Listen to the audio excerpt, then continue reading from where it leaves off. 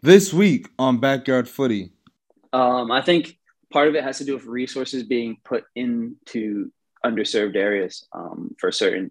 And then another part of it is people who have access to those resources just being a point of mentorship for the people of the community. Because it's one thing to kind of say, hey, we're going to put these resources here and then kind of let you figure it out. But it's another thing, hey, we're going to put these resources here and we're going to try to show you how to use them. What's up, footy fans? It's great to be back for part two. I have another special guest here with me. I have Duke LaCroix from Sacramento Republic. It was an honor to have my guy. He was a former teammate of mine in Charlotte, North Carolina with the Charlotte Independence. We built a great relationship, and now I have him joining me for a special topic. As I mentioned before, I'm doing a special series, where I'm educating you on specific topics that we need to address in our Black community. So with me and Duke, we talk the importance of the youth community, lack of footy access in Black communities, and how we can fix that. And we also share our experiences in that with our USL clubs and, just personally growing up being a Black American in the sport. Hope you guys enjoyed part one with Ray. Very informative, a proactive guy and a pioneer that's leading on the major leagues and on a global scale. An icon that we can all look into. And that's the same thing with my guy Duke. Doing it might not be in the major leagues, but doing the same thing in the USL. And it's an aspiration to all of us. So tune in, follow my guy on all socials, subscribe on all links, rate, comment, let me know what you think. And I appreciate you guys supporting as always. Tune in. So what's up, footy fans? It's an honor to have you guys back here for the second part of our series as well. Got a special guest here, my guy out here on the West Coast with me, a former teammate of mine with the Independence, Duke LaCroix. Duke, it's an honor to have you, my guy. Pleasure to be here, man. Happy to be on. How you enjoying the West Coast? Oh, loving it, loving it. Can't beat this weather. It's February and it's like 70 plus. So I see exactly why you're enjoying it now, man. It's yeah, crazy. Training in preseason and short sleeves is crazy, bro. yeah, it's different. It's different. How's preseason and everything been? Preseason's going well. We have a pretty new group here in Sacramento, but we're excited. We have experienced guys, and we're mostly excited. I'm personally mostly excited to be playing in an open schedule. You know, the last couple seasons with COVID, Right. we've kind of been getting familiar with playing the same teams over and over. You know, shortening the bus trips, preventing us from actually taking flights places. But this season we're finally going to open up and play some different competition throughout the year. So that's going to be exciting for this group to kind of get a diversified schedule. You know, because last season and the season before, by the end of the season, you felt like you guys were teammates with the other teams. For real.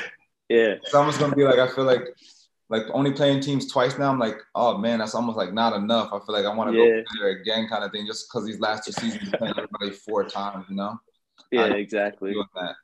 How's your role kind of changed within the organization these last couple of years? Yeah, so getting older in the years, it's been a minute since I've been a professional athlete, since my rookie season. So I feel like I'm growing a little bit more into a leadership role, which is exciting and new, and kind of finding my voice within the team, within myself, on and off the field. So that's been an exciting thing to kind of explore, especially this year. Second year returning with the team, I haven't spent too much time. The league kind of, you move around a little bit, but I haven't spent too much time back to back with the organization. So I'm excited to be spending my second year here in Sacramento.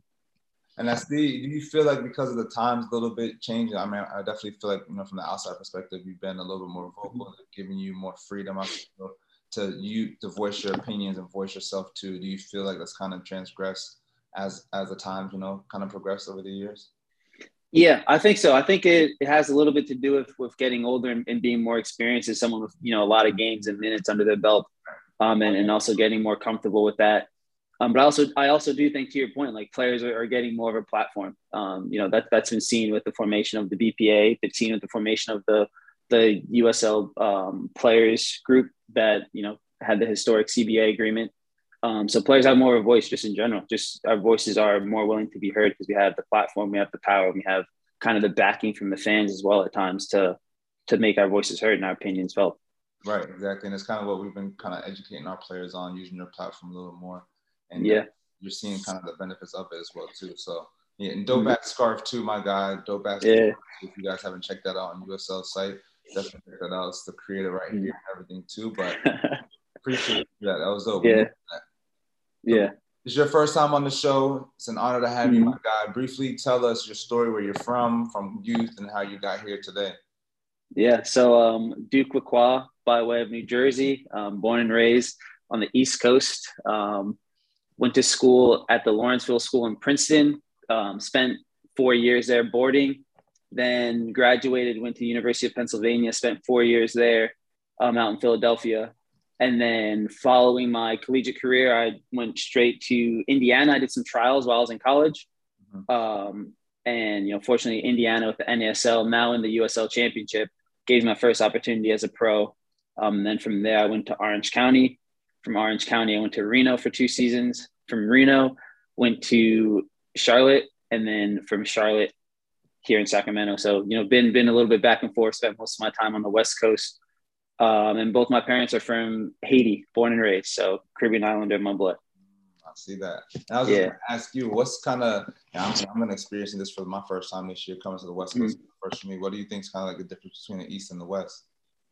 I would say the East Coast is a little bit, I don't know if grittier is the right word.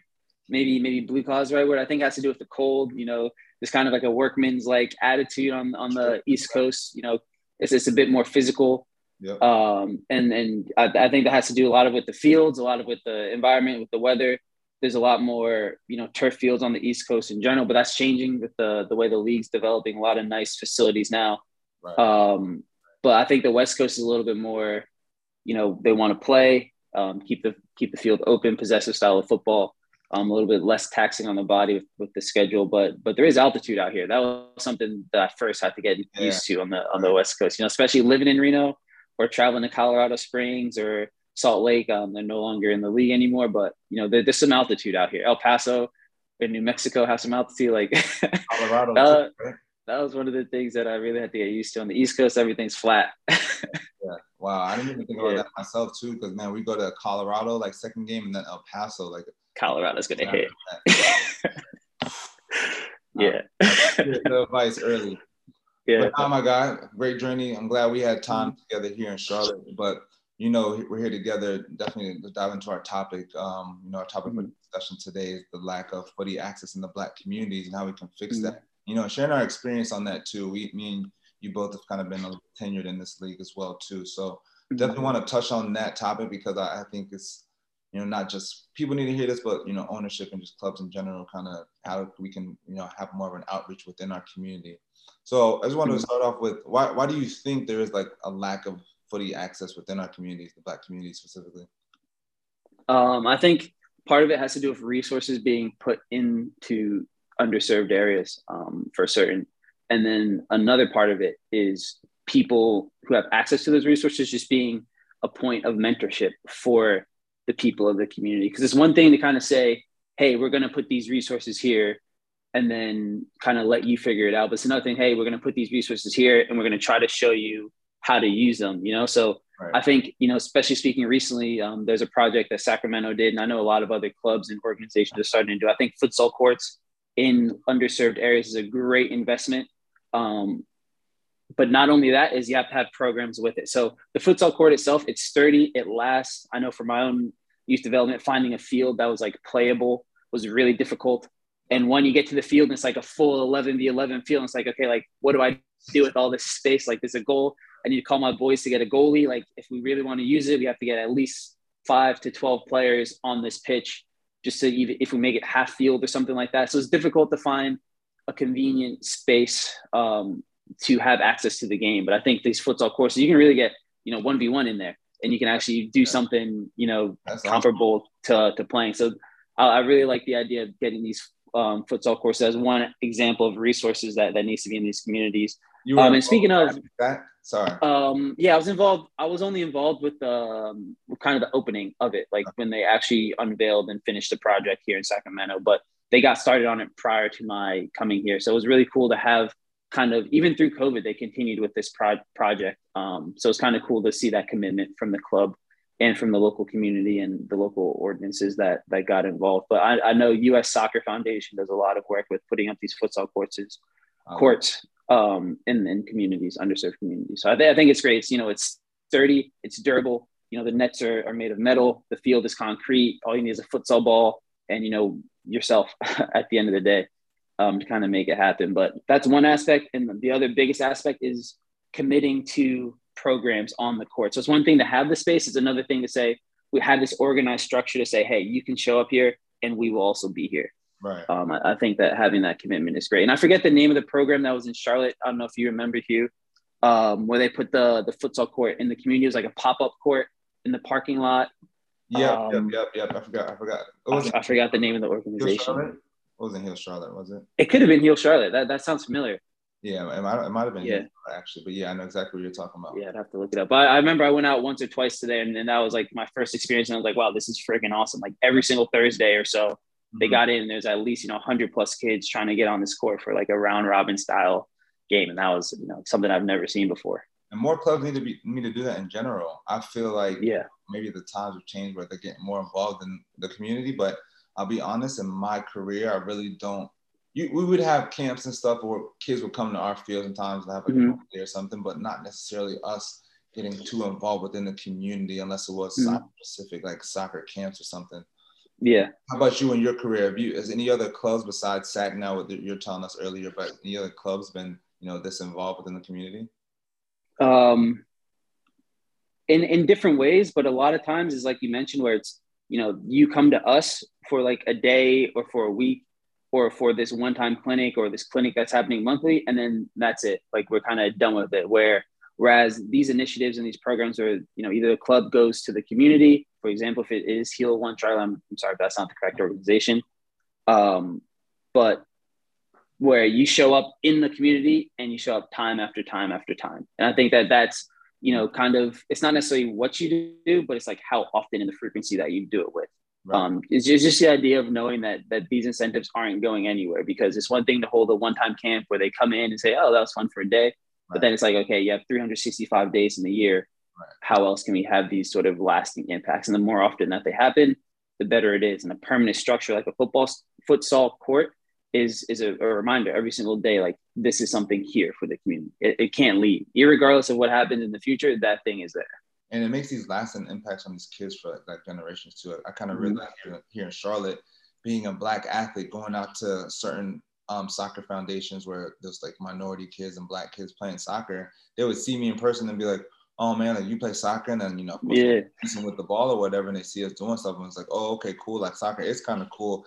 But I feel like, I wanted to touch on this right now too. I feel like clubs in general don't do too much marketing and advertisement as well in the Black communities. Maybe it's partially because of the pay-to-play system where it's an expensive sport. They know most of the times we can't afford that sport.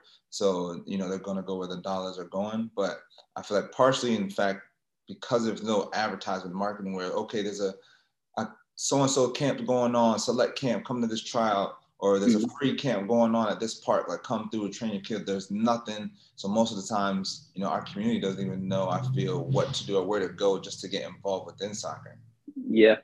Yeah. And I think it's different than sometimes the European model or the South American model where, I guess the example would be the Brazilian teams and Brazilian players where they have futsal courts, and that's kind of where they start in these underdeveloped areas, and then they can go to a bigger field afterwards. And, having access to these facilities. I know growing up myself, it was difficult to find a field, like just a playable field to be like, hey, this is where I want to train, or this is where I want to play. I had to go, hours, or have my parents have to drive me away to somewhere to figure out where I wanted to play. Whereas in other sports, whether it's, football, where you kind of just need a ball in the street, or basketball, where there's a court, on every corner, even tennis, you can find access to these facilities for these other sports pretty easily. Right. But it's kind of difficult as soccer players. An example, the first time this really hit home for me as a, rationalizing, well thought out, growing, maturing person was when I went to school in Philly, and you have kind of like the main line, which is the suburbs of Philadelphia,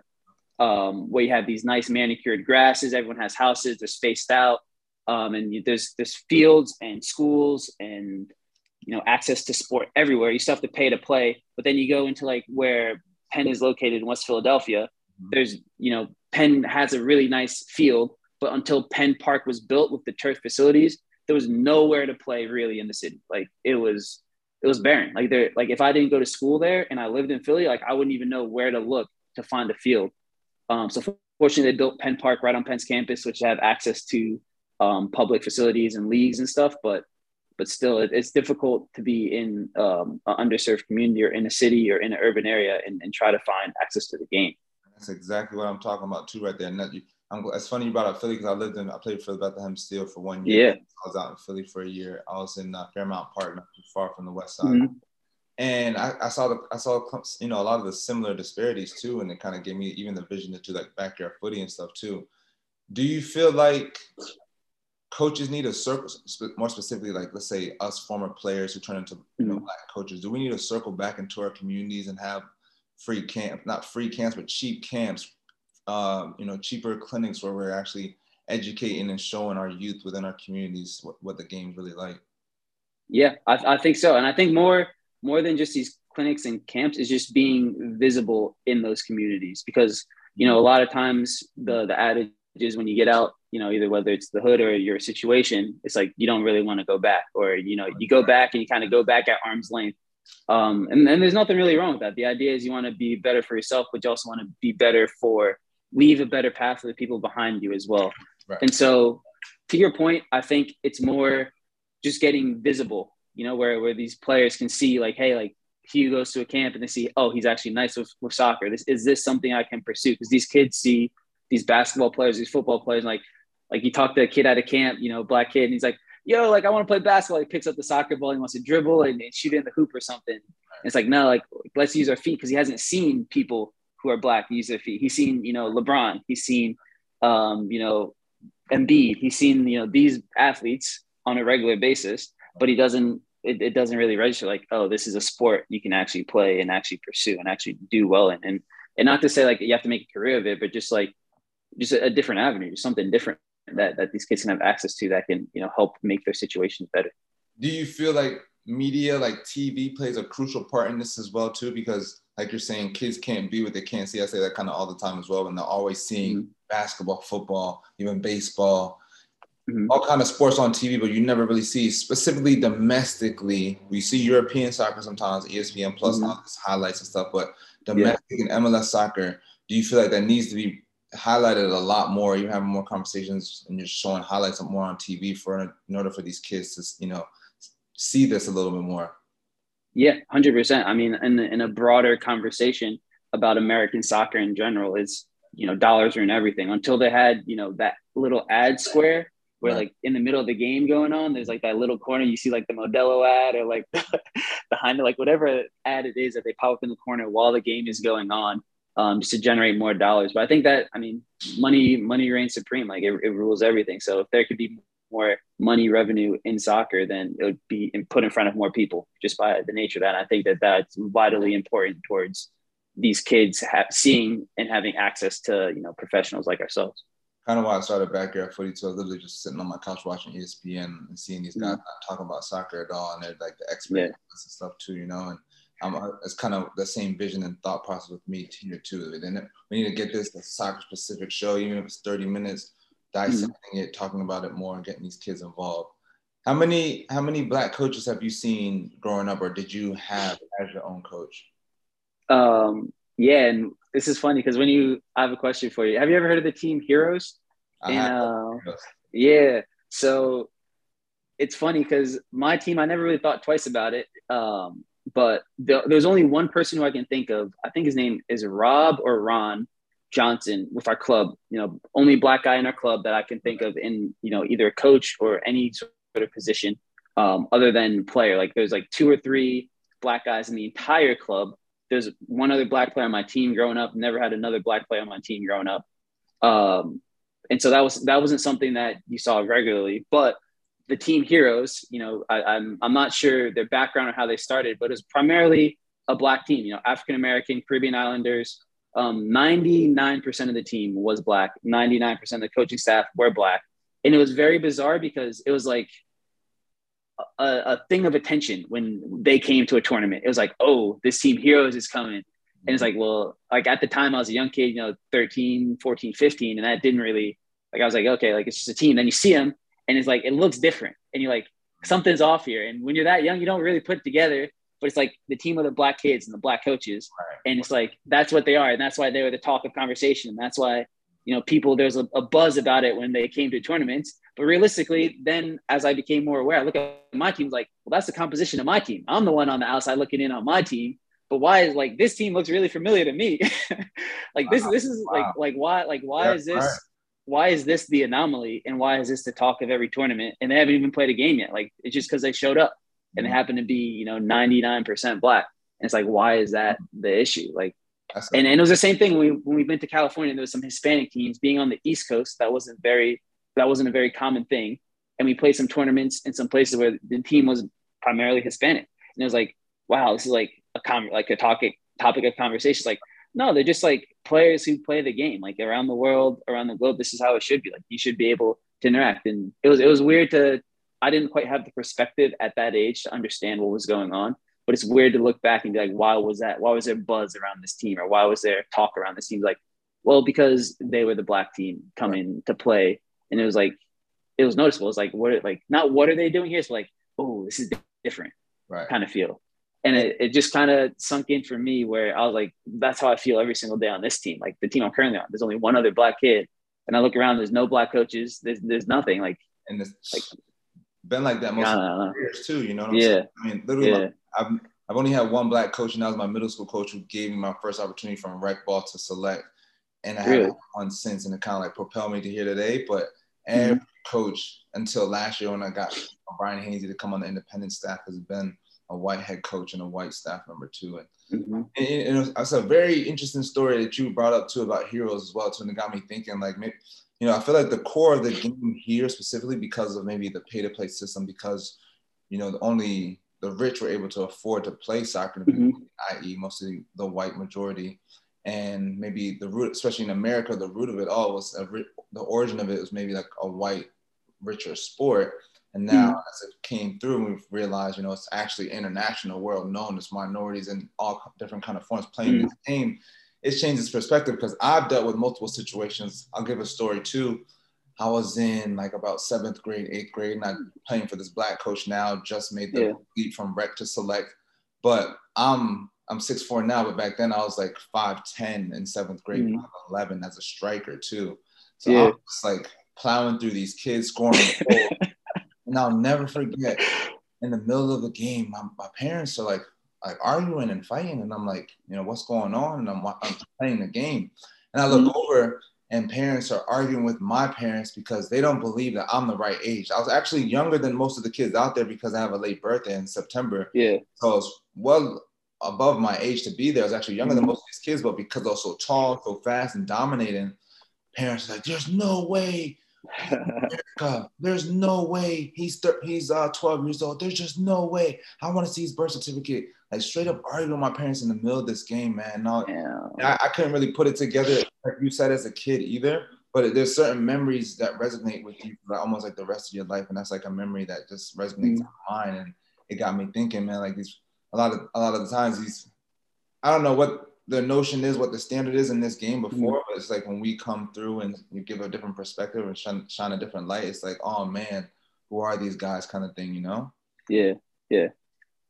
So for parents who let's say has a kid that's trying to get involved into the game, what do you think's Mm-hmm. the best route? There's so many different angles, so many different opportunities out there, MLS Next, all these different things. But let's say you're coming from the inner cities, whatever, Mm-hmm. trying to get involved in the game. What do you think is the best route?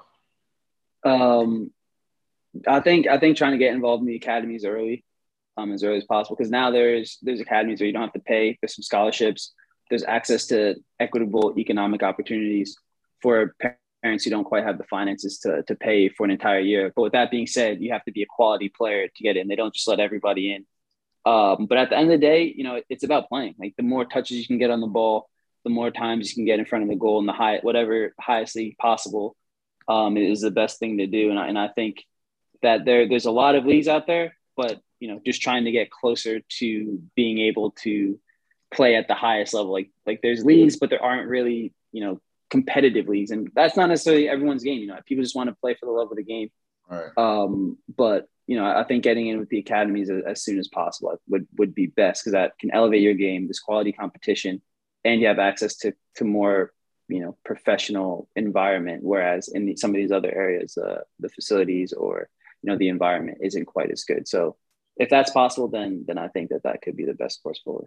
Yeah, hopefully there's some camps and stuff involved within their communities. They can start, going to more camps and Mm-hmm. more more of an outreach too.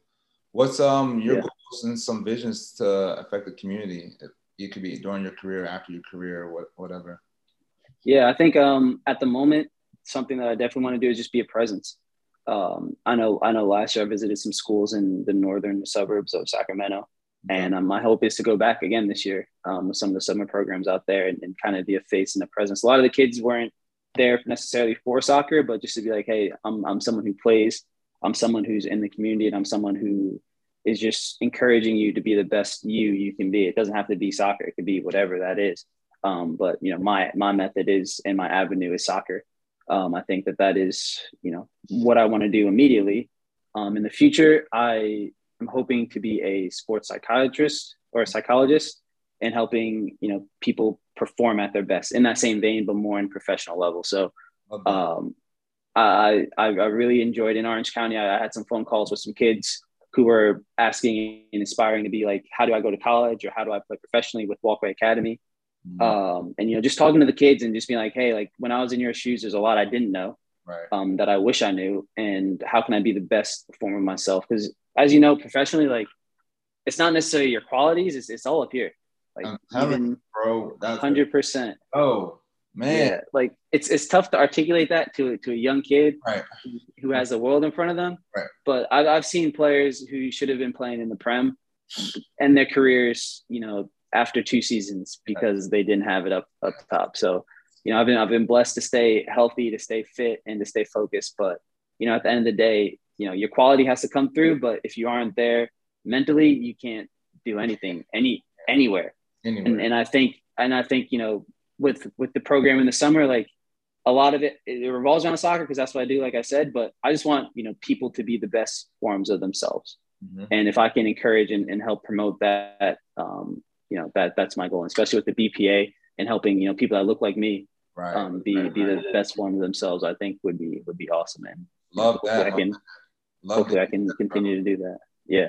Because that mental aspect, man, that's literally why I'm here today too. You know, there's just the grind of it. It's tough. I mean, you've been on multiple clubs. I've been on multiple clubs, but to renew contracts, to continuously perform every day, even when you slip up mentally for a day, you can be in shambles for days, bro. So I don't even want to dive too much in depth with that, but yeah, that's a whole another section we can dive. Whole another topic, yeah. I'm happy to hear that. You want to do that for a pro team sometime, or you want to have your own clinic?